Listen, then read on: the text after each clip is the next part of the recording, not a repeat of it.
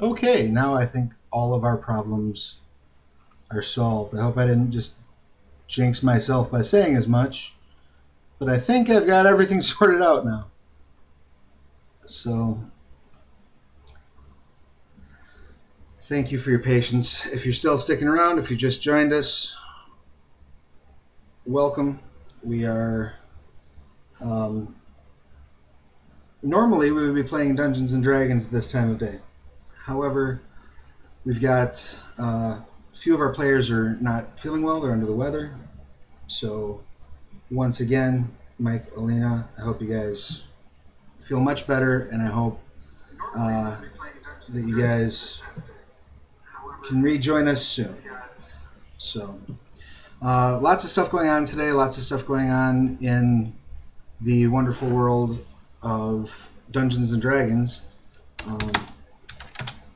So I wanted to go into that a little bit, and I wanted to do a little bit of live design. So that took a little bit longer than I had hoped. Very sorry for the late start. But we're going to dive into it here momentarily. So in case you've been living under a rock or don't follow Dungeons and Dragons, in which case, thanks for coming here anyway.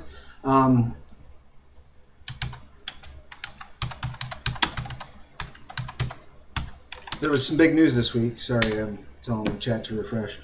There was some big news this week that they opened up a new setting. So when 5th edition Dungeons and Dragons first came out, the only setting that was available for play was Forgotten Realms. And that also was the only setting that was available for development on the Dungeon Masters Guild, which is a community-driven site that allows people to create content using Dungeons and Dragons rules and IP, and then they sell it and get a little bit of the profit as well. So it's really cool. It lets the community be a part of generating new content for Dungeons and Dragons. So it's very exciting.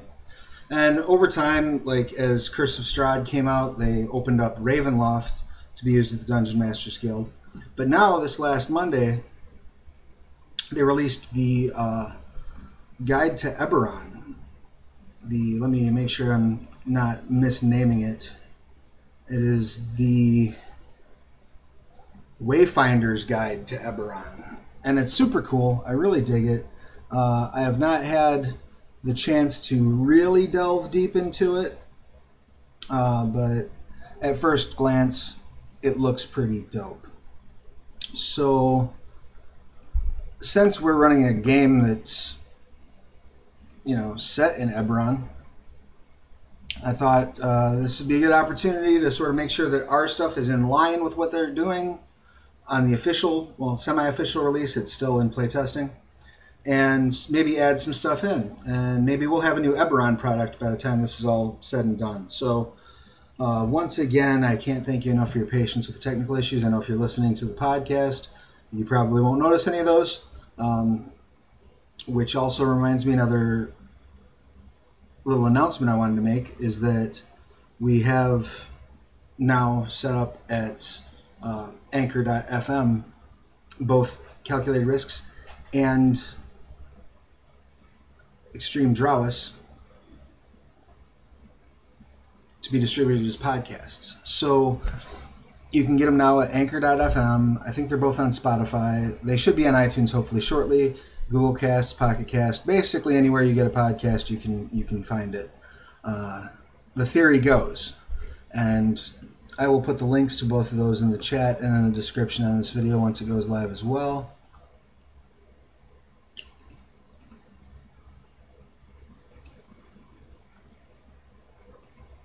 So let me dig those up for you real quick. Just a second. Yeah, and while I'm digging those up, I'm going to just make another couple quick announcements. I'm going to be at Gen Con this weekend, or this coming weekend, next weekend, which is super exciting. I've never been before. I'm a little nervous, if I must be honest with you, because I don't have like my own space. I'm sharing a space, and so to a degree, that's new and a little intimidating. I haven't done a con in like 2 years, and I have some. Well, I guess it's been about a year, but I have a little bit of social anxiety about that. I have a little bit of. It's not really, I guess, social anxiety. I have anxiety about having social anxiety when I get there, if that makes sense. So usually, when I go somewhere where there's a lot of people, by the time I get there and I start talking and everything is happening, I'm fine. Like, I get by just fine. There's no issues. Everything's, hunky-dory. But leading up to it, I get very nervous that I'm going to wind up just having like a crippling anxiety problem. So that's been a little weird to deal with. But I think there's going to be a lot of people there I'm going to want to see. Obviously, any of you guys that are there, I would love to see you, talk to you, see what you think about the shows, see what you think about the books I'm doing. There are a couple of people that I would like to seek out and try to shake their hand and get their autograph or talk to them about work opportunities, all sorts of fun stuff. So it's going to be an interesting time. I'm very excited about it, and I'll be in the author's alley or whatever they call it, the Gen Con version of Artist Alley. I'll be there. I'll be hanging out with David A. Rodriguez, who is the creator of Finding Gossamer and Starkweather and Shadow Girls and just a bunch of stuff. He works on Destiny 2. I guess some people play that. So he's going to be a busy bee. I'll be at the table probably the majority of the convention. I am going to try to get out and sit in. I'd like to find an Adventurers League table to play at. I've never played AL before, and I'm starting to open up some interest in that regard. So I think I'm going to try to track down a place to play some AL. So if any of you guys are going to be at Gen Con and you're going to be running an AL game, shoot me a message. Hit me up on Twitter. Hit me up on Facebook. Let's get together. Let's play some D&D. Obviously, I would be a first level character because I've never played Adventurers League before. But yeah, aside from that, those couple of things, I'll probably be at the table most of the weekend. So come by and say hi. I'm going to be promoting this show, and I'm going to be promoting Extreme Drawus, which also is now available as a podcast. So those are going to be my main focal sort of points while I'm at the convention. That and networking, because you got to network. You got to spread the word about your work.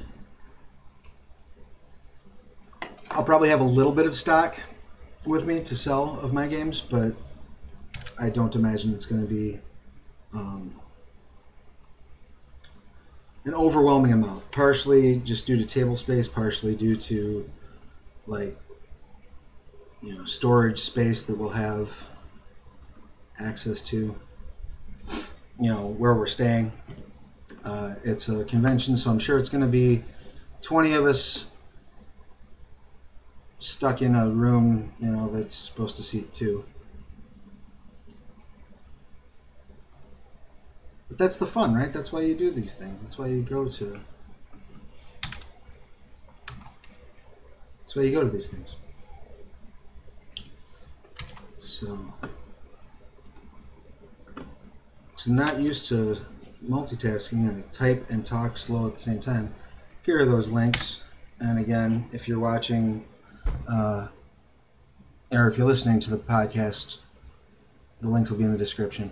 Or if you're watching this in the archive, the links will be in the description to the Calculated Risks podcast and the Extreme Drawus podcast.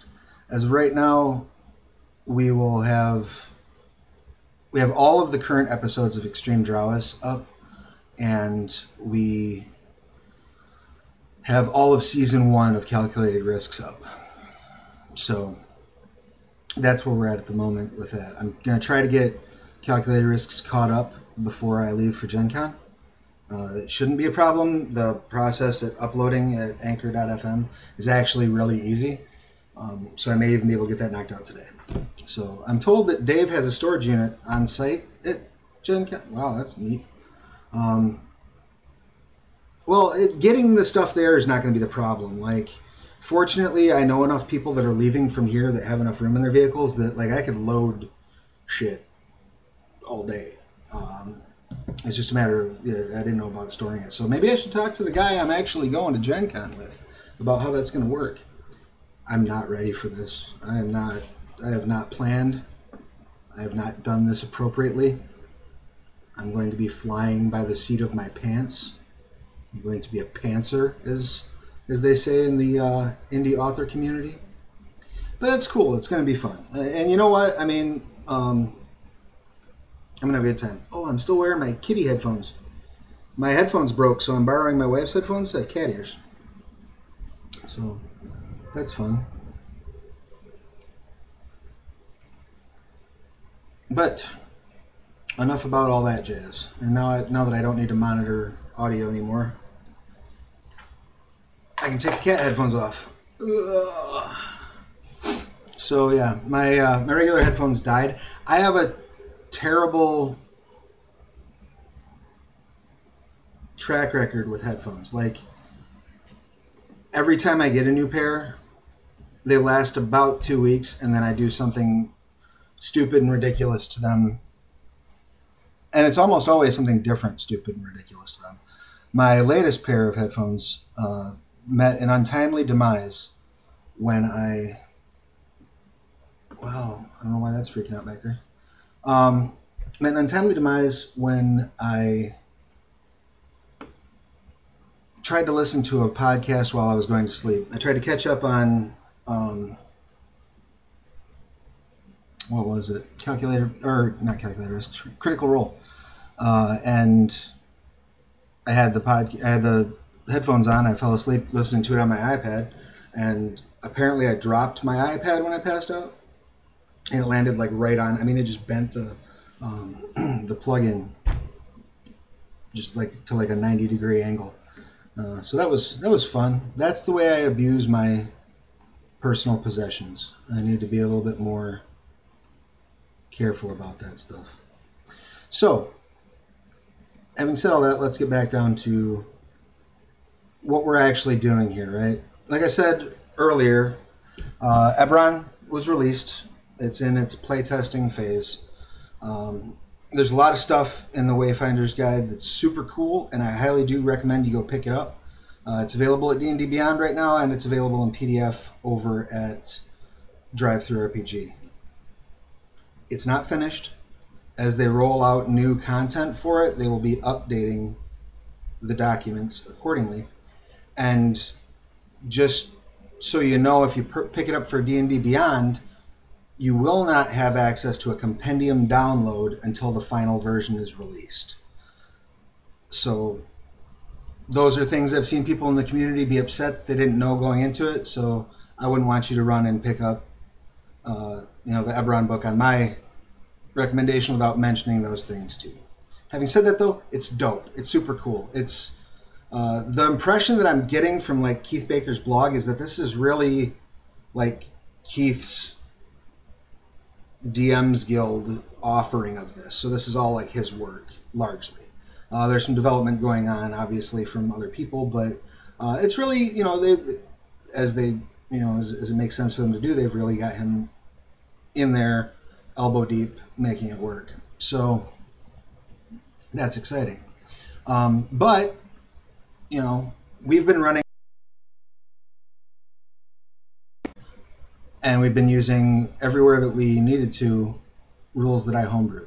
So part of what I would like to do both today and just over the coming week or two, and all that free time I'm going to have when I'm sitting at Gen Con, I would like to make sure that what we're doing is in line with what's out there, right? Because it's one thing if you're just doing like a homebrew world and nobody, you're using stuff that nobody else can access, right? Stuff you came up with, that's fine, that's cool, but now we're going to be visiting places and including elements that the public has access to directly without having to just like go find what I put up or whatever. So I want to make sure that it's right. I want to make sure that we're in line with it. I did go through a little bit. So if you can see on the screen there, I don't know how good the resolution is, but so I went through into my characters. There are a couple characters. I put out a product on the DMs Guild a while ago called Calculated Races, and what we had done to sort of make Eberron work with the rules that were available at the time was we took and I figured out how to take an existing race and alter that race's template to reflect the race we were trying to do, right? So I built the Warforged off of Goliaths, which took a little bit of tweaking, but not as much as you'd think. And so now that I don't need to do that, I went back through and went into some of our NPCs. I shared this on our Facebook group. We have a Facebook group now. I'll put the link for that in the chat in the description. But I went and shared this so that people could see the change, see that what we've got now. And I'm still tweaking on Constable Grimjaw a little bit. There are some options. I love that sweet design. Got my nifty little Mordenkainen's pre-order orrery thing there. I think I got that from the pre-order. It's pretty though. It's a little animated GIF. It's nice. But there are some things that I may wish to tweak with some of these NPCs. I just kind of wanted to get a feel for how the changes would look going right into it. But like, for example, right now I've got Constable Grimjaw set up as a skirmisher subrace. But looking at the stuff that's offered in the Wayfinder's Guide, there are a couple of different... Oh, the screen's blanked out. That's awesome.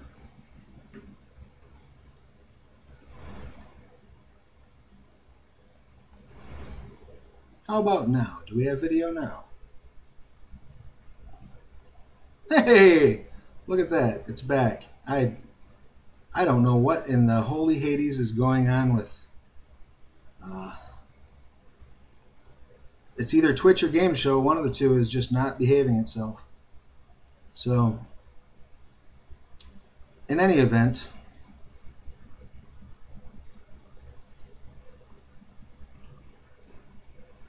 let's see if that pops over for me. All right. So yeah, we've got the Wayfinder's Guide up. I chose a skirmisher for Constable Grimjaw just because it was like the quickest option, and I was just playing with it. But as I'm looking into them, now let's bring up the Warforged here. The idea behind Constable Grimjaw and the place that he fits in the narrative, and he will be returning to the story if and when they return to Sharn.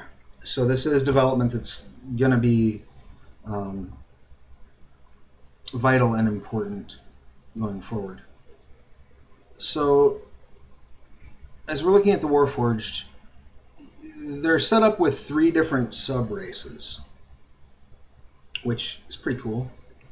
You have the Envoy, which has like a specific function in mind and gives you an integrated tool set. So it's built right into your body. You get expertise with it effectively, and you have to have your hands free to use it. So like that was kind of cool because going back to the episodes that he was in, he had a built-in little device that was for flavor, where like effectively he could record someone's statement and it'd spit out a little ticker tape that had their statement on it. Thought it was a cool little, cute little way to just give him like a personality quirk, something neat, something funny that a Warforged cop might have. So I thought about like, okay, let's use let's use cartographer's tools, right? Because that's a creation. That was something I was thinking about switching over to. The other thing I was thinking of doing is, do I want to make this like a docent or a magic item? Okay, so let's get into this. Right now he's set up as a skirmisher, which gives him a buff to his dex, gives him extra speed, and the ability to travel alone for an extended period of time stealthily at a normal pace. Looking back at that snap decision, nothing about that makes sense for that character. Not a single thing. That was a bad call. So I'm going to go back and fix it.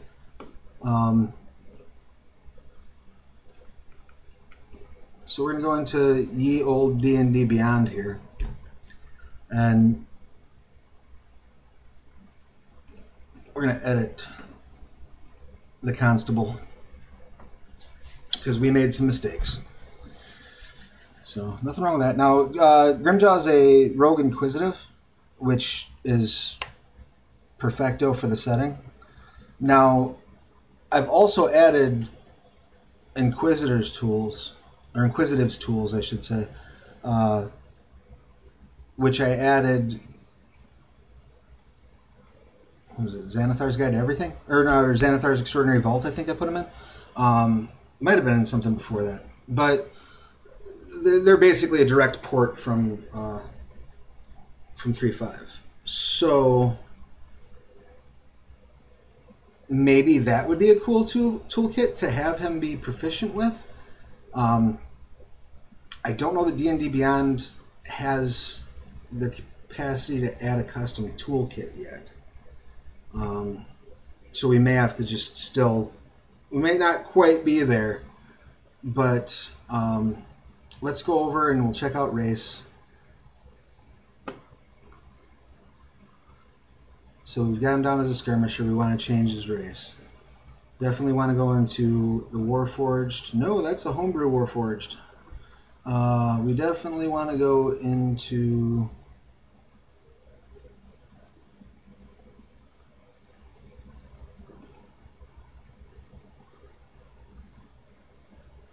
Now see, that's bizarre. It's not giving me the option all of a sudden. I wonder if they're doing some updates. So I've got my homebrew Razorclaw right there, which was another thing I was going to go into today.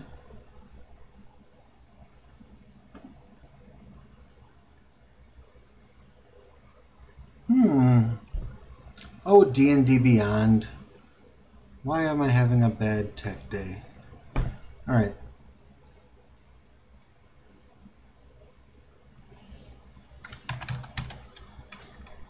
Yeah, that's so weird. Let's try... Can't actually join the race he's in right now. Must be some updates going on. That's all I can think of. The compendium's there.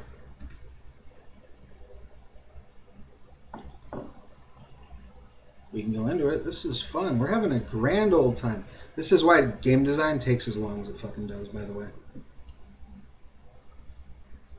Perpetually chasing after shit that's broken. So...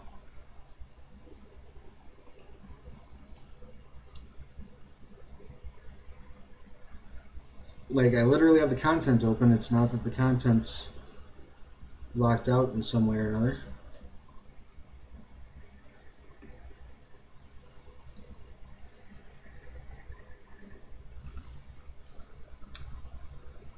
Alright, let's try it again.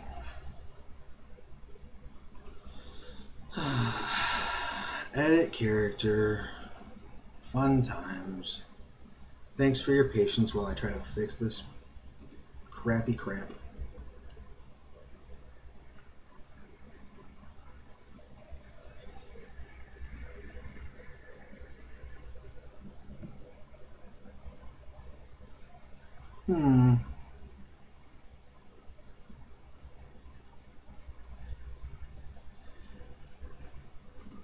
Let's see if we can change things at a base level. Oh! They did change things. Now you have to add Eberron content. Yeah, that wasn't there like literally last night when I was doing some of this this updating. So important safety tip, folks: if you're making characters using Eberron, you have to turn on the Eberron content. Also, always turn on these two as well. They're handy to have. You want your Critical Role content. You do. It's good stuff. And you definitely want your Eberron content. Playtest, absolutely. I want that UA, that sweet, sweet UA stuff. And homebrew content. Obviously, if you're making a character for Adventurers League or something like that, maybe don't do that. So that's in your home screen on the character builder. Now we can get down to brass tacks. Changing his race. Good lord. There's a lot more of a pain in the neck than it needed to be. Warforged, we had 3 sub-races. So Skirmisher, we've decided, is just a freaking terrible idea. Does not fit with character. It's not what he's about. So we have the choice between Juggernaut and Envoy. Now, Envoy, we can build in the Inquisitor's tools, which I think would be kind of cool, but one of the running narrative themes that I'm exploring in Calculated Risks is the idea of these people who were constructed as soldiers with a specific violent purpose in mind, effectively. Trying to adapt to this new world, very much being fish out of water. If you remember, there's a nurse that they meet in season 2 at the quarantine area where Anu's cousin is being kept. That's like basically Ed 209 from RoboCop. It's just a giant, like, monstrous killing machine that is now an orderly at this hospital because it needs new work. The Great War is done, so it's looking for something to do with its life. It went into nursing. Nursing's good money, job security. So we've established that he's got the ticker tape. We've established that he's got one of the wand, built-in wand storage units in his arm too. Which, if I'm not mistaken, if we go into the Wayfinder's Guide, I believe that's one of the listed items. Now, I don't know.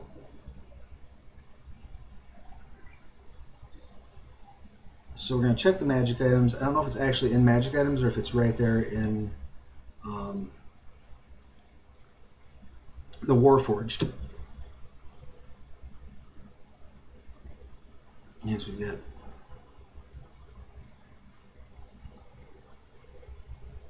Yeah, it's Warforged components. The wand sheath. So yeah, he's got a wand sheath. So we need to make sure that we add that and we attune it. So I'm going to go ahead and do that before I forget because we know he's got it.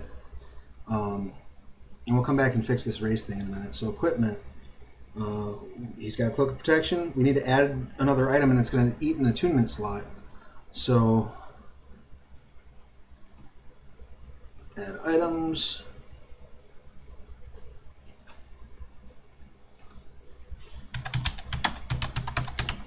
Alright. The wand sheath is in. And so now I have not established in game what wands are in there except for his pen.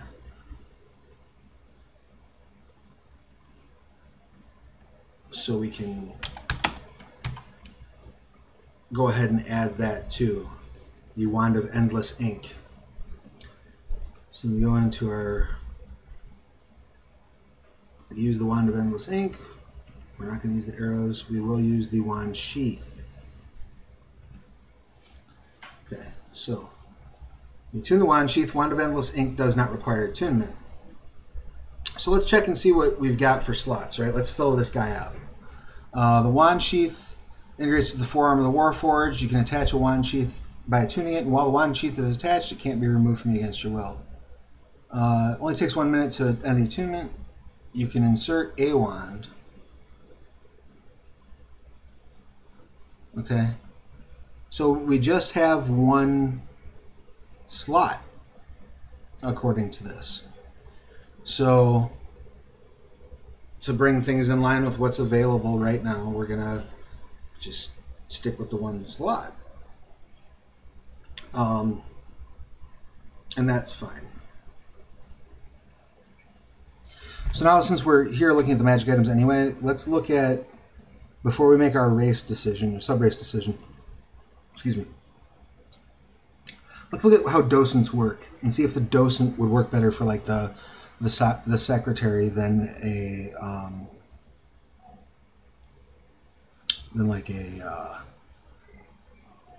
separate magic item or an integrated tool set.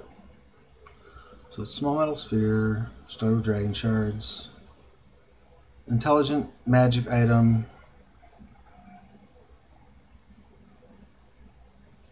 Okay. So it has a couple of traits that you can choose from.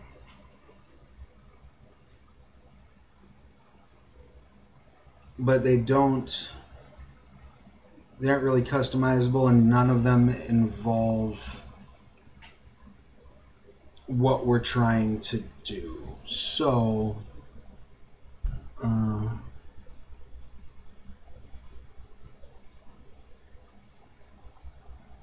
let's see, it's got a bunch of different languages.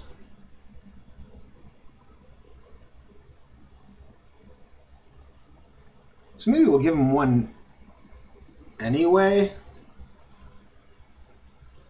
because why not?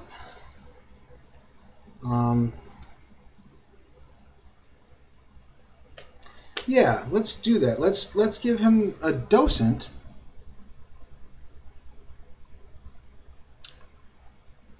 And that will allow him to translate, and we'll just add in the ticker tape as flavor to the docent, right? Because we don't really need a system for that. So that would be the way I would run it. I would say, oh yeah, it can translate, and by the way, you can print out some ticker tape. You need to, change your paper every once in a while. Not a big deal. So let's go ahead and add the docent. I don't know if I'm pronouncing that right, by the way. I know that it's the internet, and I should have known this a long time ago. Maybe listened to a podcast once in a while that had Keith Baker on it. But I learned so much pronunciation in the last week with all the releases of things. It's funny being...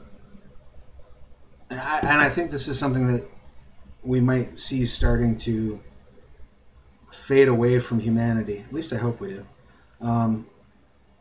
I learned my entire vocabulary and how to speak and everything basically from reading. I wasn't surrounded by extremely verbose folk growing up. I just picked things up and learned my vocabulary by reading. So I mispronounce words all the time and don't know it. So if you ever bust me on that, let me know. I would love to know how to actually pronounce a word that I'm screwing up. Another thing that's awesome about D&D Beyond is they're adding in all of these pronunciation guides. So you can, they're not, obviously not in this document yet, but if you go into, let's see.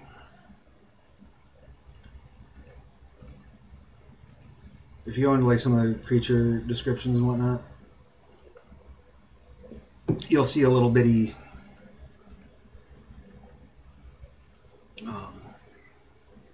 go to the actual details page. Of course, yep, you see a little bitty speaker there, and you can push it and it'll tell you how it pronounces it. I don't have it capturing my system audio right now, but I assure you it just said Aarakocra or something along those lines. What did it say? Aarakocra. So yeah, neat little pronunciation guide. That would have been handy when I was playing Vampire the Masquerade in 1993 and nobody knew how to pronounce obfuscate. Obfuscate. So, yeah. The internet is for more than sharing cat videos and arguing with people about politics. There's actually, useful stuff to be learned. All right, so We had just added the docent. We've used the docent. It's not giving me the opportunity to attune it. Oh, yeah, it is. All right, there we go. So the docent's attuned. Do I have drop downs? Do I have a way of choosing what traits my docent has? Probably not. That might be in the sheet. Let's look. I wonder if it just starts giving me like all the bonuses. That'd be trippy. All right, let's go to equipment, attunement, docent. All right, okay. So I would need to go in and manually add these bonuses to the sheet, which we can do. Let's just get it done. All right, so languages. We get to add common, giant, 4 additional languages. All right, so we're going to add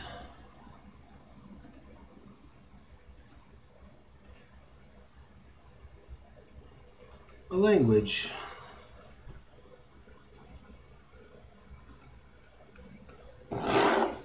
Giant.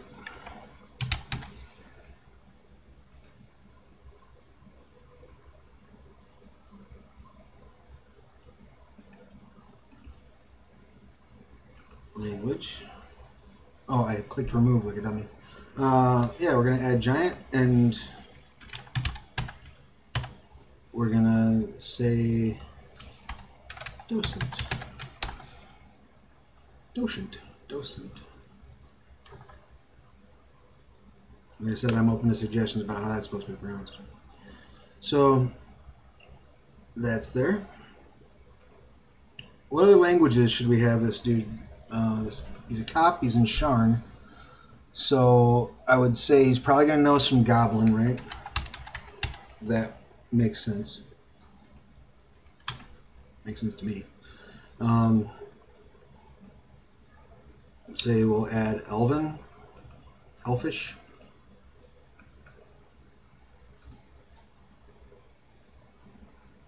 Elven.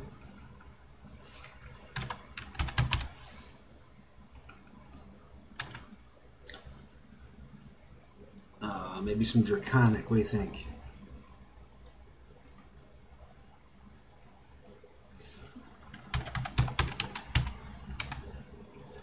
I'll get one more for the docent. So, let's see. What's a weird one to have? Maybe he'll know some Infernal. Yeah, you're a cop. You probably have to question a lot of tieflings.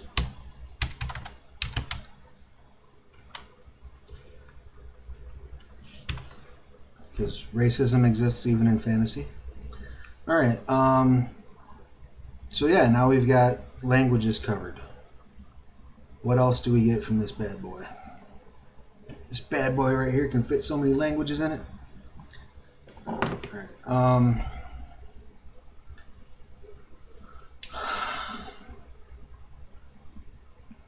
Let's see. Let's have him detect being able to have divination.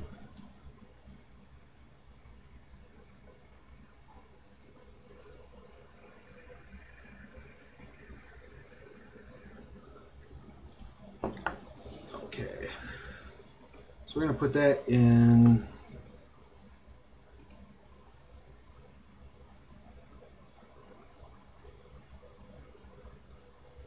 features and traits. I think is where we're going to go.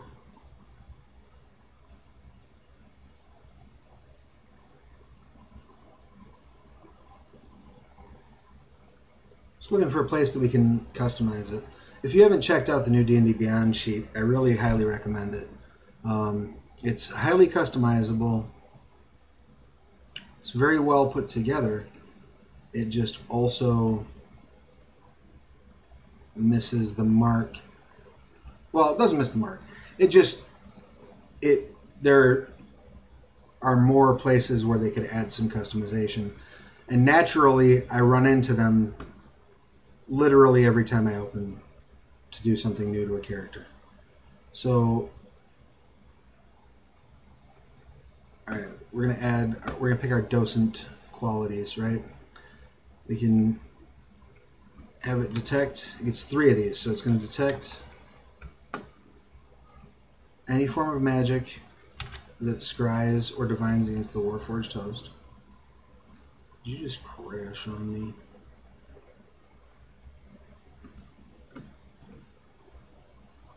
Copy.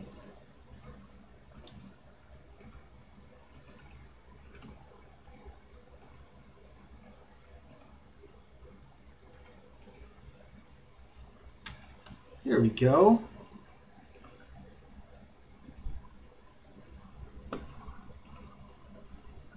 Let's give it an investigation score.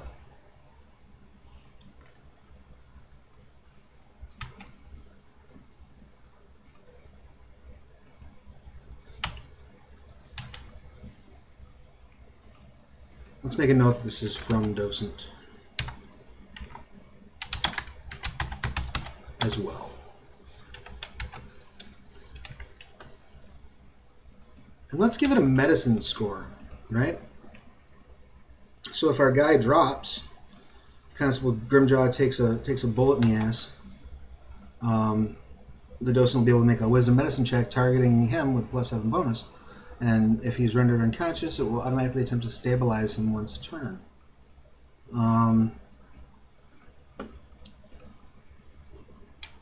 And then we'll just note that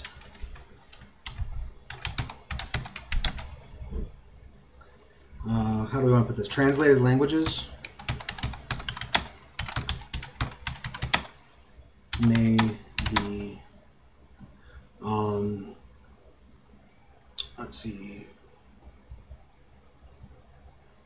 printed from the host's chest.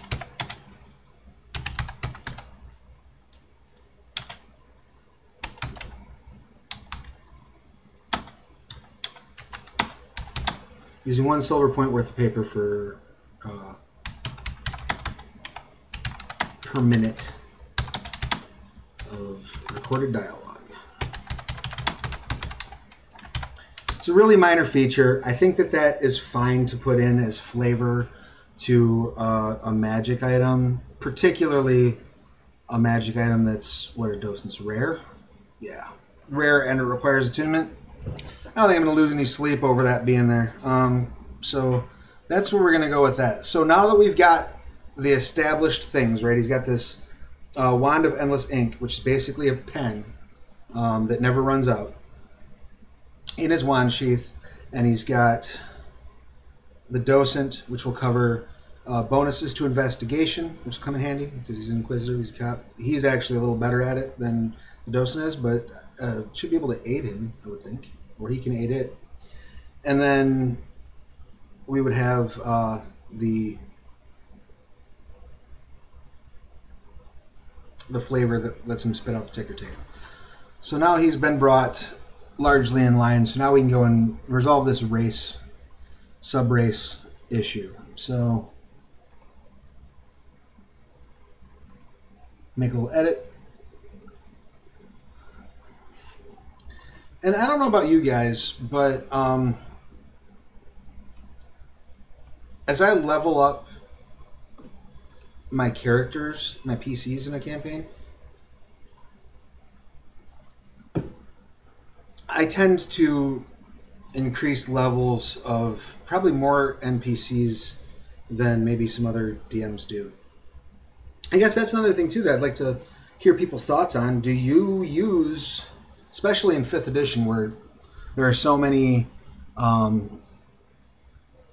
like monster statted NPCs that are like humanoid, do you use leveled characters as your NPCs, or do you use like a stat block? I tend to, particularly because I've got D&D Beyond and I've got the Master subscription, so I can have unlimited numbers of characters. I tend to just bang out a character if it's not like a legit monster. that's kind of how I tackle it. So, having said that, there are some that will just sort of remain static, and then there are some that will level up along with the players. And Constable Grimjaw is the space he occupies in the story. He's not a he's not like a antagonist or a rival even necessarily. He's a ally that has some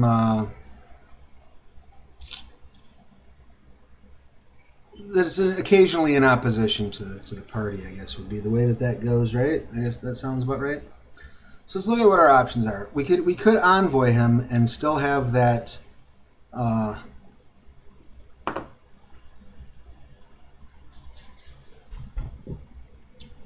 option to like have a built-in tool set, or we go with Juggernaut. I really just don't think Skirmisher fits. Juggernaut could be cool. He's big. He's scary looking. Let's see what that would do to his stats. So bumps the con score instead of the dex.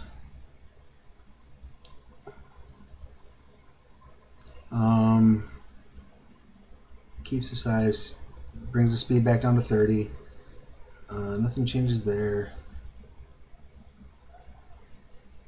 So he's still going to be Darkwood core because he's not proficient, I don't think, with medium armor.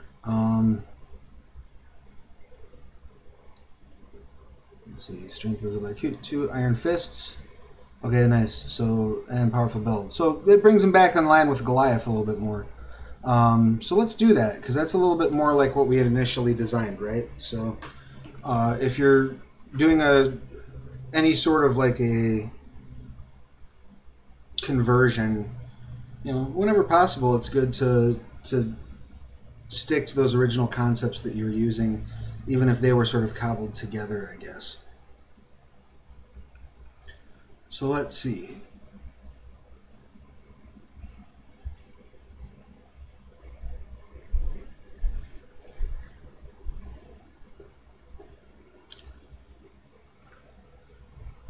Okay, so you can actually change this if you have the prerequisites. He's probably going to generally run around in the Darkwood core. So that's neat. I didn't quite realize that's how integrated protection works. So you can actually, if you're proficient with medium and heavy armor, you can swap out your armor class all the time. Plus, you get the proficiency bonus bump to it. So that's actually a really potent feature. I'd seen some people complaining about it online, but it looks good to me. And it's, like I said, it's potent.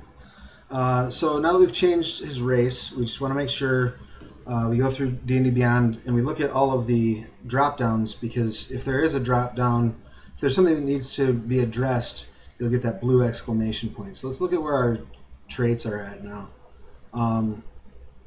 Yeah, he's not particularly swift, that's for sure.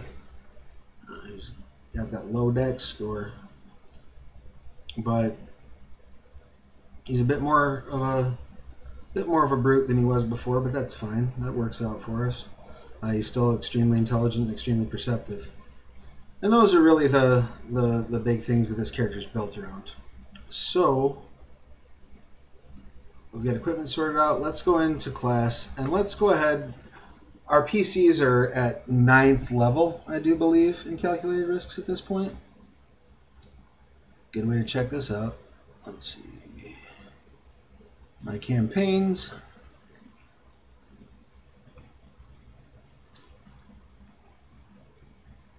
Alright, yeah, they're at 9. So we've got...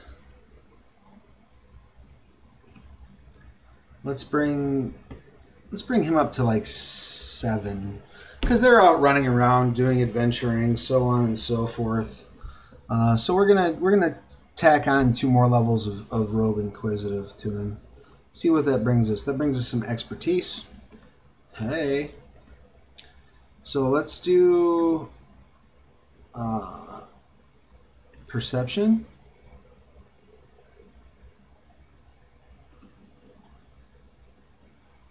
So now he's got You can do it as a bonus action. Okay, yeah. We already have it, I think, in Insight. So let's go into... let's do Athletics. And he picks up some Evasion. Not that his Dex is in a great position to be using it. So yeah, now let's take a look at the final updated sheet.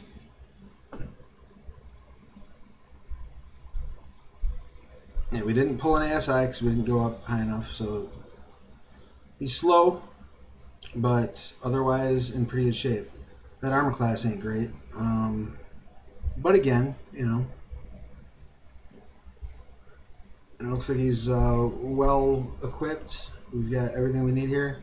His perception is nuts. His passive perception is nuts.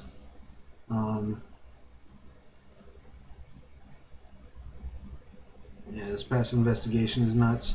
Everything's good. He is the investigator guy. So, good shape. Let me also just make sure, because I have a number of methods I normally apply when I'm making a character. I want to make sure I didn't do this wrong. So let's manage his HP. He should have...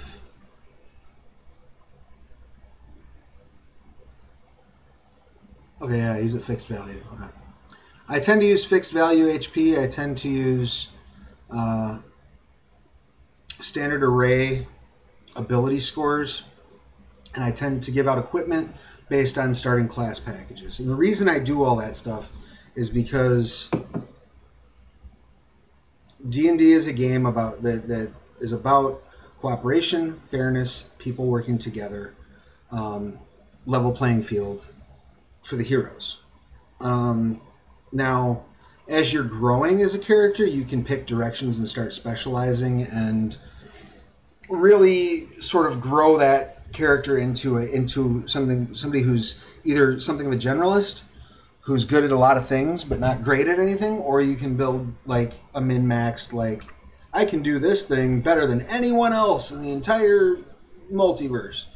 And that's fine, and those are the decisions that you get to make as a player going into it. But I don't think anyone should start out too far ahead of anyone else. And if you have people rolling dice for shit and you know, doing starting gold, you can run into a lot of that, a lot of min-maxing. And so, not particularly interested in being involved in that. All right, so now that we've got Constable Grimjaw out of the way, we've got the finished character. If you guys want to take a look at him as he is now, I'm actually going to go ahead and drop the link to him in the chat, and I'll also put that up in the description on the video and on the podcast. And that link will take you right to his sheet on D&D Beyond, so you can see. Oh, hey, click the wrong thing. You can see how he is now developed.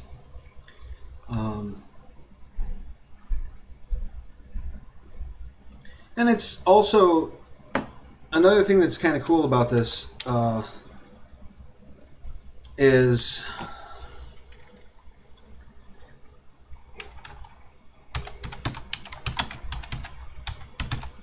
in going through this design process and seeing sort of like what decisions I made as I was trying to represent this character with the tools I had at hand at the time, as I was making calculated races and things like that, to see some of those core design concepts, or not core, but supplementary design concepts, I guess, reiterated in the design that's being rolled out right now, is very reassuring to me that I was on the right track and that my design logic is not crazy. You know, the Warforged in calculated races, I'm going to go ahead and bring it up just so that I can compare the two. Now they've made some changes to Warforged, which makes sense. They're a major simplification, I would say, which brings them more in line with, I guess, 5e in general, right?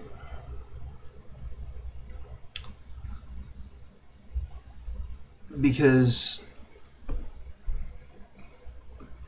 the number of features that any player character race has in 5e is pretty limited. It's supposed to be simplified. It's supposed to be fast. It's supposed to be things that the player can access and remember on a relatively, regular basis without having to go looking in a book. It's supposed to be elegant.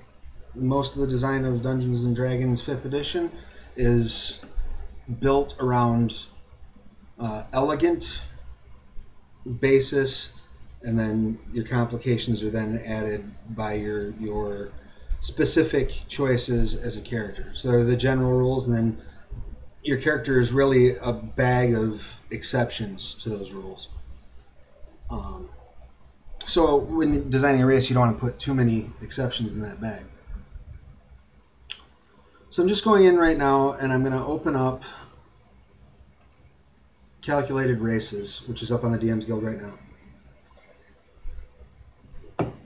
and just check my work, right? We're going to look and see where my mindset was when I was designing this versus where Keith Baker's mindset was when he put it out. So, Dungeons and Dragons.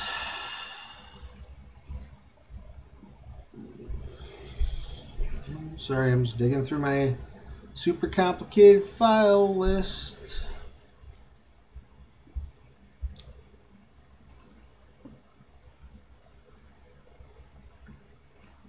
Calculated skins. That's what I have it saved in here as. It's funny. Calculated races. All right. So when I was designing that,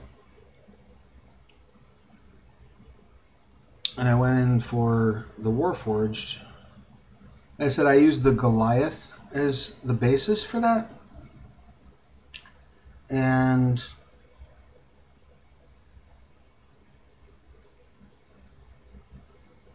built on that chassis. So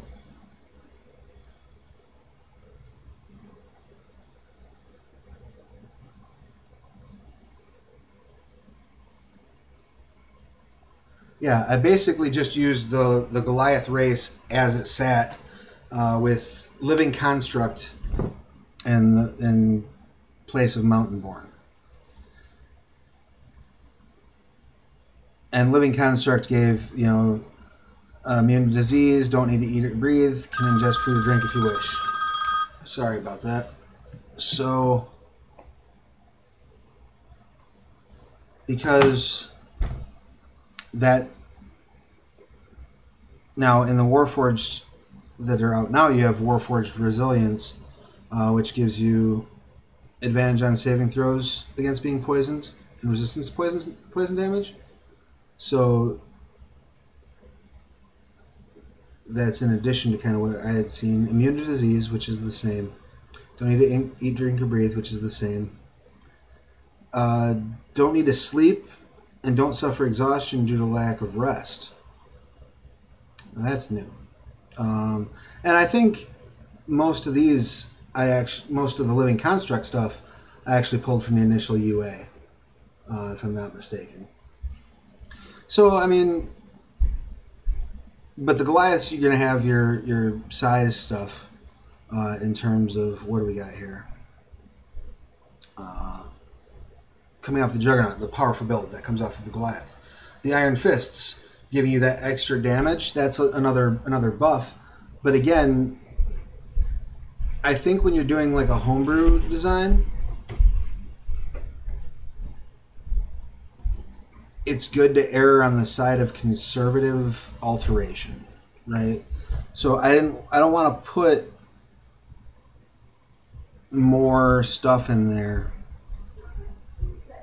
and pile on things, pile on the exceptions, right? You want to keep your bag of exceptions relatively small and flavorful. You want the exceptions that you're making, I would say, to be more focused on the flavor. And I'm really conveying what makes that different from the thing that you're basing your homebrew off of. Yeah. So, judging those out, I think I actually was I might have been a little too conservative. But again, too, I wasn't doing like a ground up design. I was doing a, sort of a piecemeal patch together. All right, so we've got Constable Grimjaw is handled. What's next? What do I want to share with you? I want to share with you that we've had some shifter situation, right? So there were some shifters that they fought in the initial arc. Now we did we basically ran the story from the 3.5 campaign setting, the Forgotten Forge. We ran that pretty much by the book when we first launched this podcast. So I did a lot of conversions for that. And the way I did shifters in those conversions was to represent them basically through feats. So I used the human with the variant option. And then I sort of specified like, okay, what ability score increases are you going to take? What feats do you take? And I built custom feats to represent each of the Warforged, or each of the shifter bloodlines, I should say. And so now that the shifters are actually given a race, so we're going to look in. We'll go take a look at the shifter. Right. So I gave all of the shifters a dexterity of +1, and then I tied a +1 bonus to the feat. So they would get a +1 based on whatever type of shifter they were, which is, again, kind of, inspired by what was in the 3.5 design, but also limited to a +1 to keep it balanced with feat construction. Because there aren't any feats that give you a +2. Otherwise, why would you not take that feat? So I added a skill proficiency in survival across the board. And I added Sylvan as a second language. And then you were required to take your starting feat as either Beast Senses, Beast Dash, Beast Climb, Beast Claw, or Beast Bite. So we had 5 of them. Now going into what actually made its way out into the public from Mr. Baker.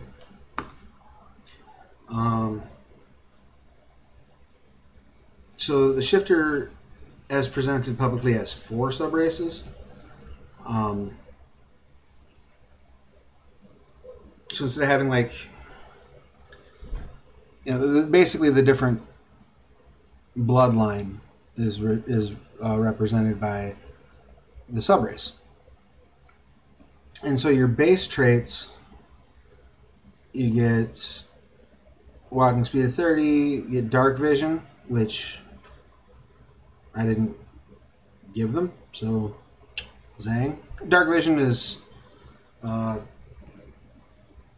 basically so common that it's not impactful on challenge rating necessarily. Things along those lines. It's treated, it seems to be anyway, treated design-wise as sort of system neutral. It doesn't really impact things one way or the other. Which a smart DM or smart player can take advantage of. really trying to work the dark if they have that dark vision. It also makes Gloomstalker Rangers ridiculous when they get the invisibility to dark vision feature, because that makes them invisible like 8/10 of the game. So Keen Senses, they get proficiency with perception. So their base skill choice was different than what I went with. It makes sense though. Like, don't get me wrong, none of these comparisons that I'm doing here are like, I think I designed this better than Keith Baker did. No, it's not that. It's me looking at it and going, okay, well, where did I have an opportunity? Especially seeing what they did with the sub races, I see why they went with perception for the base proficiency. And if I'd have given it some more thought, I would have gone in that direction. I just didn't. And then you have shifting, which lets you assume the more bestial appearance, last for a minute till you die, or revert to your normal appearance as a bonus action. You get temporary hit points equal to your level plus your constitution modifier. And then your sub race. So going into the feats that I created to represent the shifting, you would get your constitution modifier plus level, temporary hit points. It's a bonus action to activate, lasts for a minute, and can't use it again until you complete a short or long rest. Now, and that's also same with shifting. So we get into, what do we get for each one? Beast Hide. The official or semi-official, the one from Wayfinders, is con score +2, proficiency with athletics, and a d6 additional hit points +1 to AC. Going over to what I did for Beast Hide. +1 AC plus temporary hit points equal to con mod plus level. So this is just a d6, so I was probably a little higher there. So basically doubling what you get for being a shifter. But no bonus skill point. Oh, I did give them dark vision. They just all got it through their feet. See, like I said, dark vision's all over the place. It's not uncommon. So I guess I didn't overlook that. That's good. So then going into Longtooth. Longtooth have the fangs, right? And they're at +2 strength, intimidation, and they get a bite that does 1d6 plus strength. So the bite is the important thing we're looking at here. We got the beast bite feat that I created. 1d6 plus strength modifier piercing. You get the temporary hit points. Oh, that's again from your shifting. So all I had Beast Hide doing then was just giving you the +1 AC. Yeah, I pooched that, I think. Yeah, so again, as you look through these, you're seeing that I really kind of went light on it. I went a little... I didn't quite go as far as I could have probably gone. But, you know, now we have an opportunity to fix it. So you notice here we've got Longtooth, Swift Stride, Wild Hunt, and Beast Hide, right? And now in Calculated Races, there's also the Razor Claw. In 3.5, there's also the Razor Claw. Now, I can understand why the Razor Claw is not included in Wayfinders. From a system perspective, they're not that different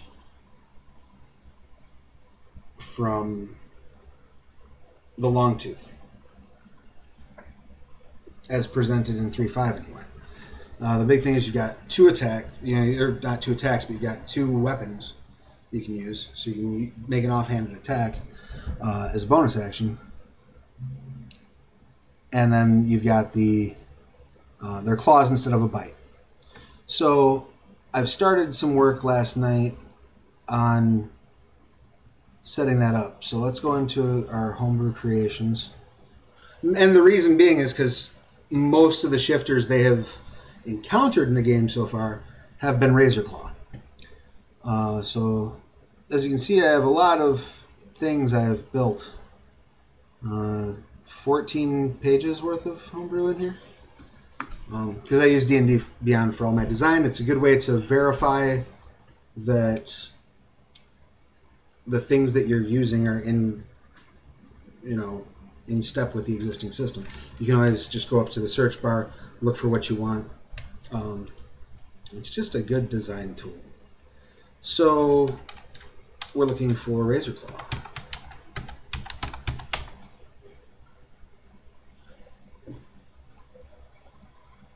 So here's the Razorclaw subrace. Here's the traits we have. We have strength score +2. I gave him proficiency with stealth. Why did I give him proficiency with stealth? Well, I thought that they would be a little bit more feline in terms of like the stalker sort of predator. The bitey ones. Why can't I remember their name? Longtooth. Ooh, thank you. As it describes Longtooth, it says they draw in tigers, hyenas, other predators.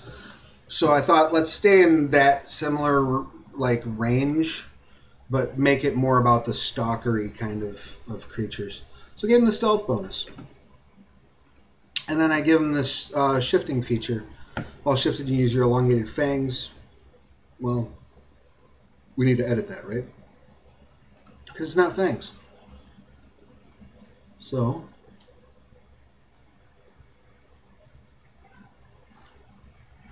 go into the trait editor, and we're going to edit the shifting feature.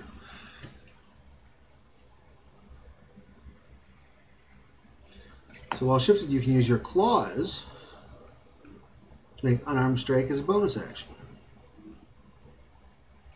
Okay. Let's try this again. That should be you can use your claws to make an unarmed strike.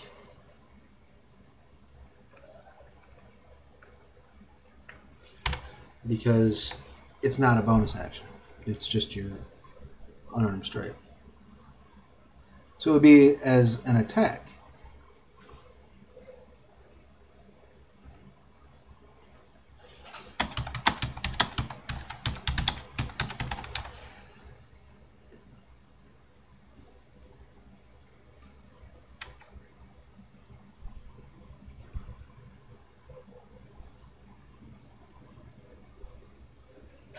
Okay, how do we want to word this though? This is where D&D 5th edition gets funny. While shifted, you can use an attack action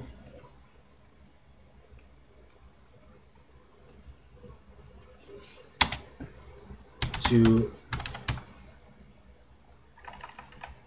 make a melee attack with your claws.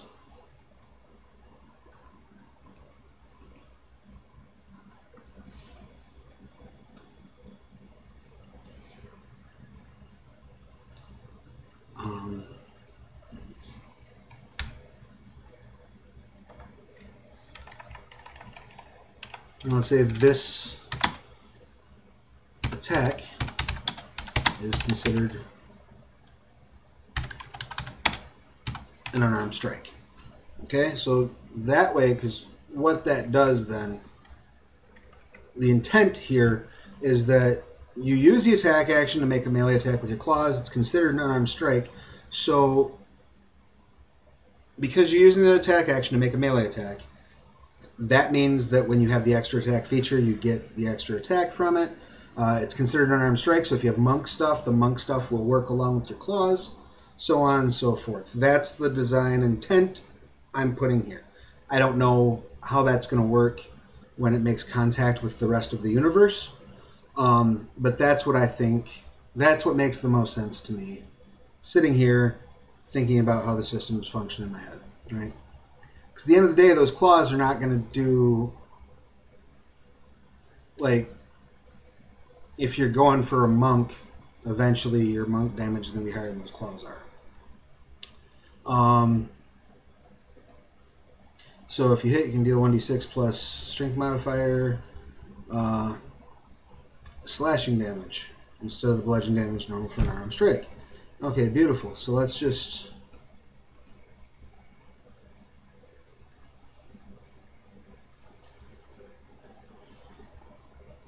copy that bad boy over here and drop it in Rachel. So now we've got the claw part of the beast claw figured out, or the razor claw figured out. But that bonus attack with your offhand, I want to make sure that's contained and described right here in the feature description, because I want it to be clear. I want people to understand that they can make an offhand attack with their claw. So I want to make sure that I don't pooch the rules on this, because I often do. Let's see.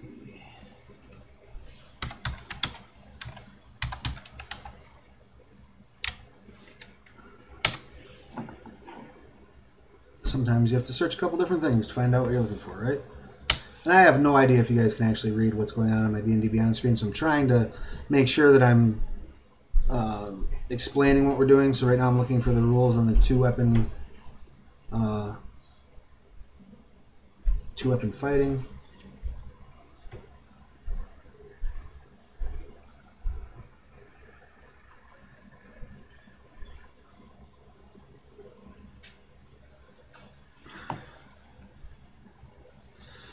Okay, let's try literally searching for two-weapon fighting.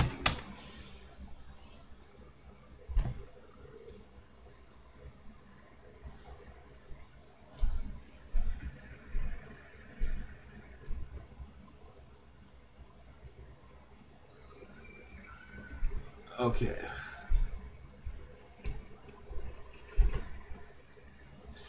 Here we go. Someone has copied and pasted the rule into a forum. That happens a lot on D&D Beyond.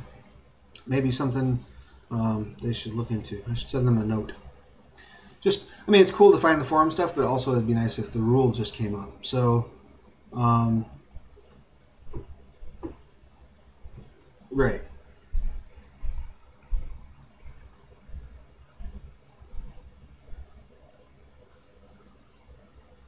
Okay, so the way that two-weapon fighting is written, when you take the attack action and attack with a light melee weapon that you're holding in one hand, you can use a bonus action to attack with a different light melee weapon that you're holding in the other hand. You don't add your ability modifier to the damage of the bonus attack unless that modifier is negative. Okay, so we're going to do a little bit more research here, because I think the monk addresses this a little differently. But I'm not 100% sure, because out of all the classes, I am the least familiar with the monk. So let's go take a look at it. I got that poor Word document sitting there been open all day, haven't done a thing with it.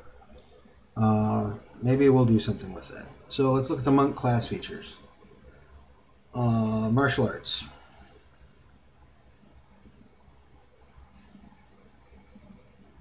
Okay, so they get their ability to make a second attack with an unarmed strike or their monk weapon.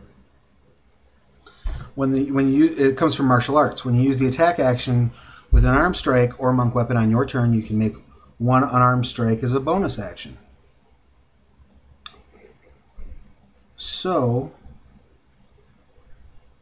we want to adapt that ability, right? We don't want to try to screw with making the claws light or doing any other weird stuff that's going to confuse the issue, because this is the rule that is closest to the intent that was provided in 3.5. You get to make that second attack.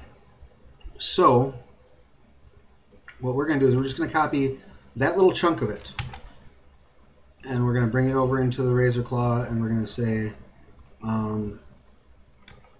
when you use the attack action and clean up my formatting here just a little bit. Let's get rid of that.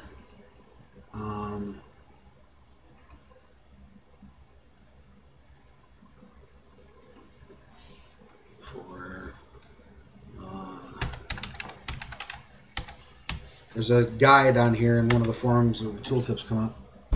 It tells you what to put. I think it's action, but so one of the cool things about editing D&D Beyond is you can now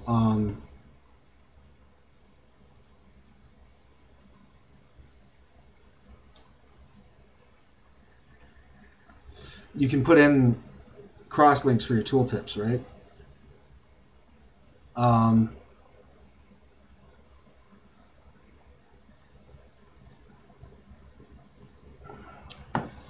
So that when you're looking at it in D&D Beyond, if you hover over it, or it'll bring up the thing like, well, literally like.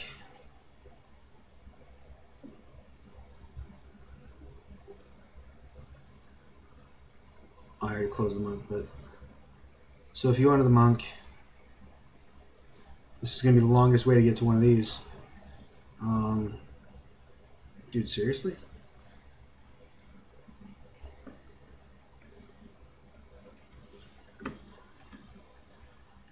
Alright, so you go to the monk, you get down here, you hover over the skill, it'll pop up, tells you what the skill does, so on and so forth. That's your tooltip. So yeah, I want to say it's action.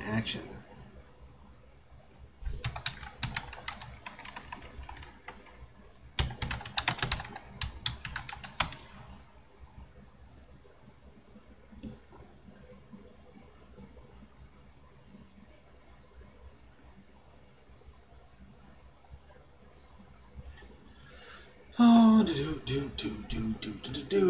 there we go.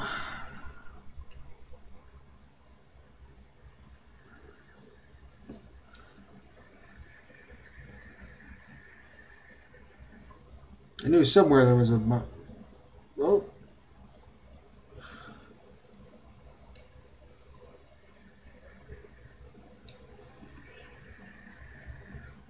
Everything you need to know about homebrew, tutorials, and FAQ. Sometimes you just got to check the FAQ.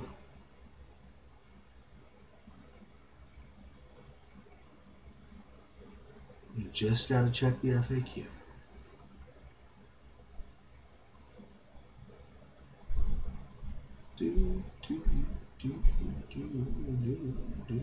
Gosh, give me my tooltips. How do I put my tooltips in?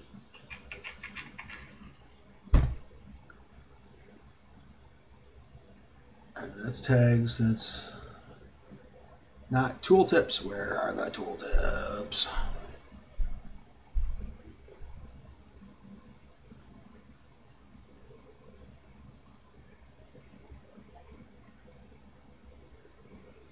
Let's see if.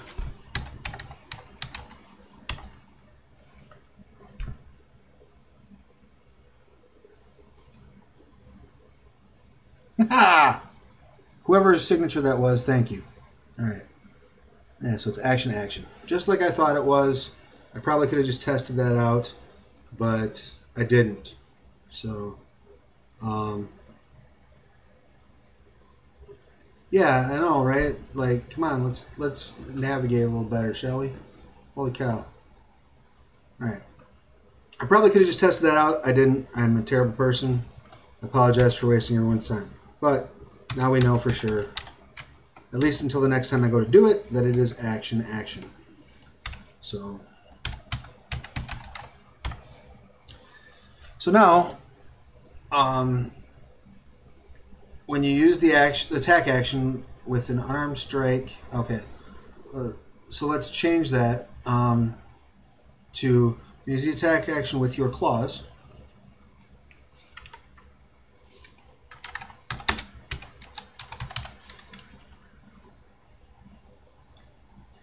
On your turn, you can make one unarmed strike. Let's say.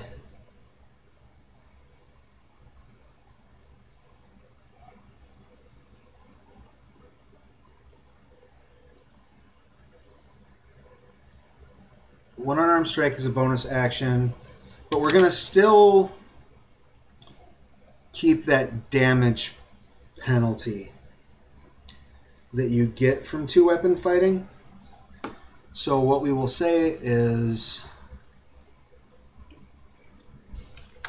this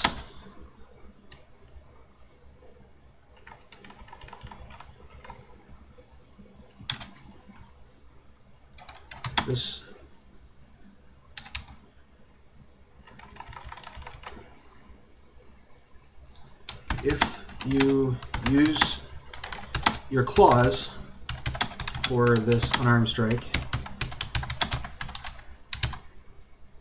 no, it won't matter if you use your claws. So we'll just say this unarmed strike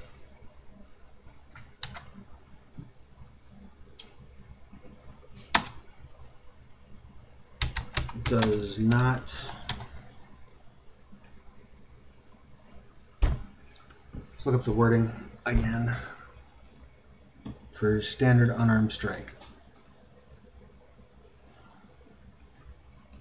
Or standard two-weapon, sorry.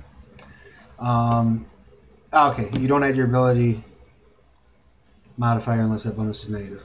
Yeah, that's what we're going to do, because we want to make sure that they're not getting like a super leg up over two-weapon fighting.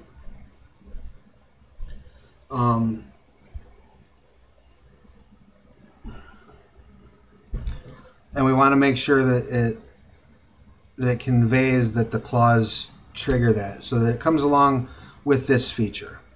And part of the reason for that, to my mind, from a design perspective, is just to make sure that if there's ever a question about how that second attack works from the Razor Claw, that it's right there, it's easy. Specific beats general. That's the kind of the core driving principle of how 5th edition works. So, especially if I'm not... no, I see what you're saying, Lewis, in the chat, and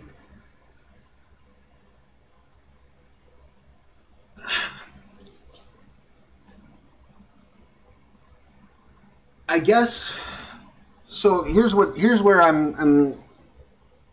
want to make sure that I'm being very particular in the design, because 5th is very much about like your specific word choices, right? I guess so.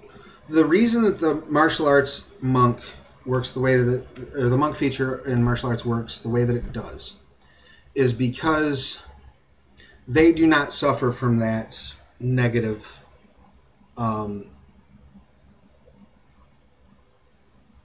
regarding their ability damage, or their ability modifier with their damage. So if a monk makes a second attack with their bonus action using martial arts, they still figure in their ability modifier to that damage. Okay? So that gets separated out. Because normally if you're just a dude with two fists, your right hand gets your dominant hand gets your ability modifier, your offhand doesn't. So with this, what I'm trying to do is clarify that you're pulling that claw damage across if you use your claws, but you don't necessarily have to use your claws. But I guess if they're not going to use their claws, that's covered under the standard rules, right? So we really want to, I think you're absolutely right. You can make one claw strike as a bonus action. Or you can make...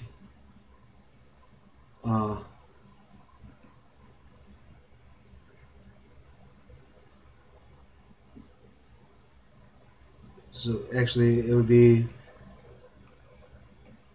make one melee attack with your claws.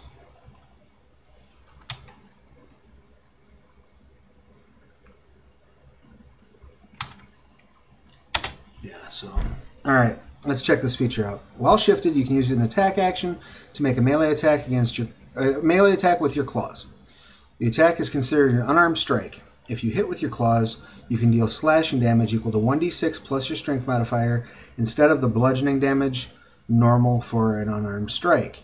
When you use the attack action with your claws on your turn, you can make one melee attack with your claws as a bonus action.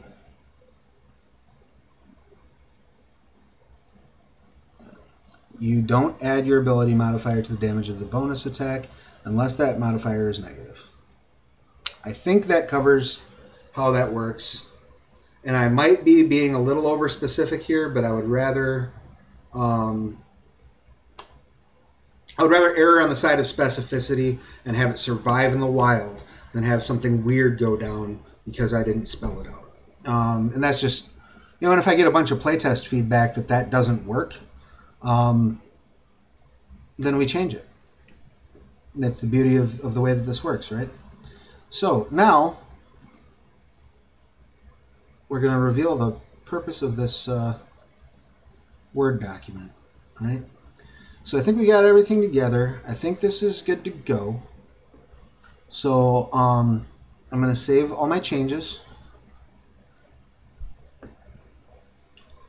And let's go into my content, my homebrew creations. And we're going to look for the razor claw.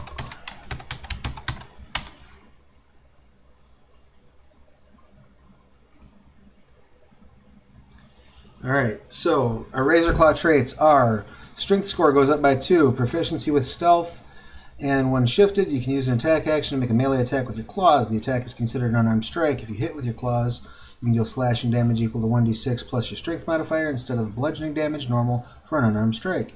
When you use the attack action with your claws on your turn, you can make one melee attack with your claws as a bonus action. You don't add your ability modifier to the damage of the bonus attack unless that modifier is negative. Bang. So, two things. One, we're going to copy this, and we're going to paste it over here in this Word document I've had sitting open all day.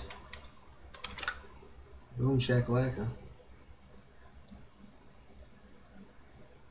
And I'm going to write up a little bit of flowery stuff and match destination formatting. All right. Get rid of these hyperlinks.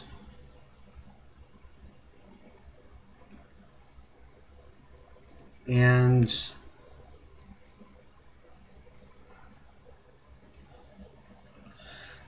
I'm going to go look at D&D or at DM's Guild, and if this has not made its way up there by the time I get around to properly formatting it, I'll throw it up there as a pay what you want. See what people think of it. You know what I mean? Why not? But while that's done, though, and we've got about 9 minutes left, what I am going to do is the whole reason we went through and made this correct is because we have a couple of NPCs that are Razor Claw. So I'm going to go ahead and swap them out. And there shouldn't be many changes that need to be made there. So poor Tamagum, who was, mild spoilers, was the guide to the party recently. I don't know why I had him down as a half-orc. He was supposed to be, this whole time, a shifter. Particularly a Razor Claw shifter. So we're going to swap his race out. Oh, you. Now this is funny, because I have Homebrew clicked, but I don't have Eberron content clicked. I can still make him a Razor Claw. Weird, right? Oh, D&D Beyond, you're so funny.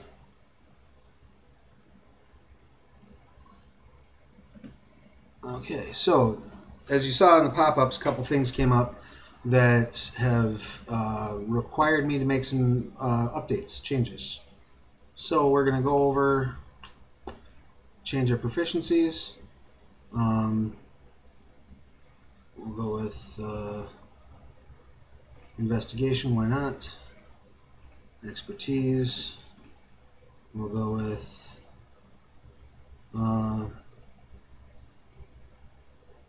investigation, why not? All right. Expertise at 6th level. We'll go with insight. He's already got thieves tools. I don't know why it's picked twice. Let's go stealth.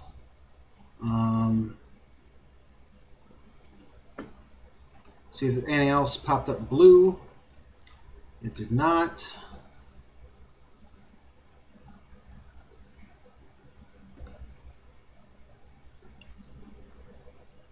So there's our Razor Claw Shifter guide that unfortunately bought the farm. Sorry if that's a spoiler. For some reason, I don't know why this is, so our attack, if we go into the sheet here, we've got the shifting strike, but it's still listed as a long tooth shifting strike. So there's something going on when we in the customization where D&D Beyond has not fixed the code. So in that case, you have to go into customize and you have to change the name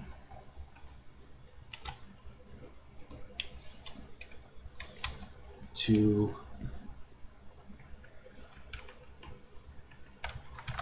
Razor Claw. So, and I think that that's just sort of kind of the finicky nature of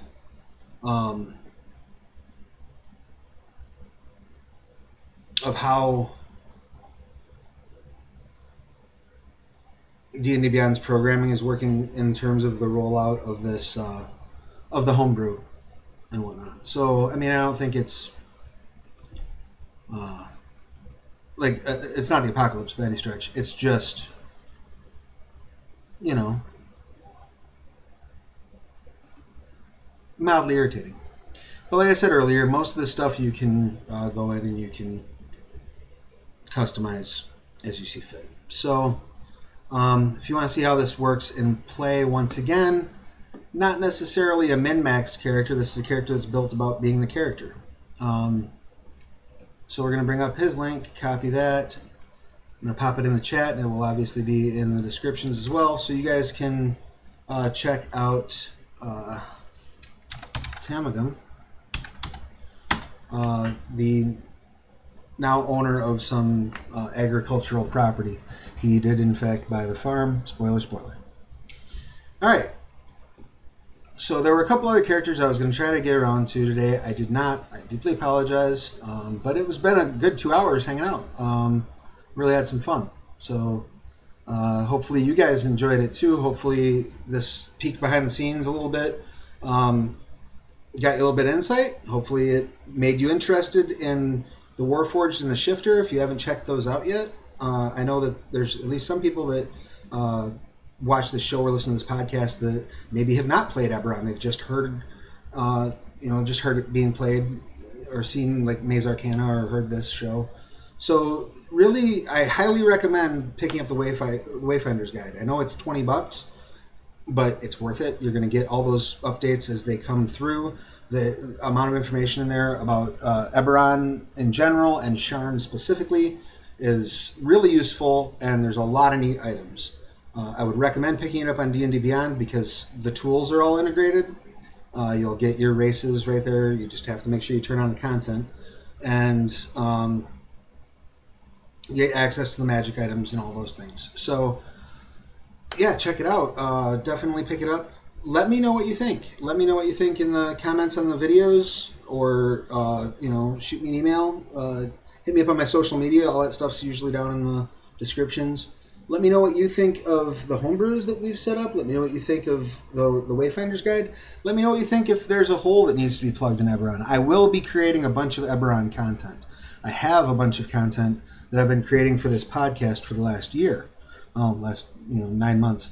So it's just a matter of making sure that content is now in line with what is the accepted Eberron milieu, and getting it put together in a publishable format. So, guys, I really appreciate you taking the time to hang out. If you have not yet done so, please subscribe. If you're an Amazon Prime user, you get 1 free Twitch sub a month. I would love to be your free sub. If you're not an Amazon Prime user, I would love to be your $4.95 a month sub. If you think you're subscribed to this channel, go double check, because Twitch automatically shuts off subscription. It doesn't automatically renew subscriptions, I should say. So you may have subscribed in the past and then forgotten about it, and now you're unsubscribed. So please double check that. Make sure. If you're watching on YouTube, please subscribe, like, comment, share the video, spread the word, and definitely check out the audio podcasts. They're up now. Like I said, all the season 1's up. I'm going to try to get season 2 up before I leave for Gen Con. Everything for Extreme Drawus, the other D&D show I run, is online now. You can definitely get them at anchor.fm, and if you look, I think it's pretty much everywhere now that podcasts. We haven't gotten accepted to iTunes yet, but I'm fairly certain that will be soon. So, yeah, if you're going to Gen Con, come find me. I'll be in Artist Alley looking like this. If you don't... if you're not watching the video, shoot me a tweet and say, hey, what table are you at? I'll have it. Dave told me what table we're at, but I didn't write it down. I have to go look through a message. I've spent enough time, I've wasted enough of your guys' day looking through browsers. So guys, thank you so much for joining me. I hope you all have an awesome, awesome time, and I hope to see most of you at Gen Con. So take care, stay out of trouble, be good to yourselves and each other.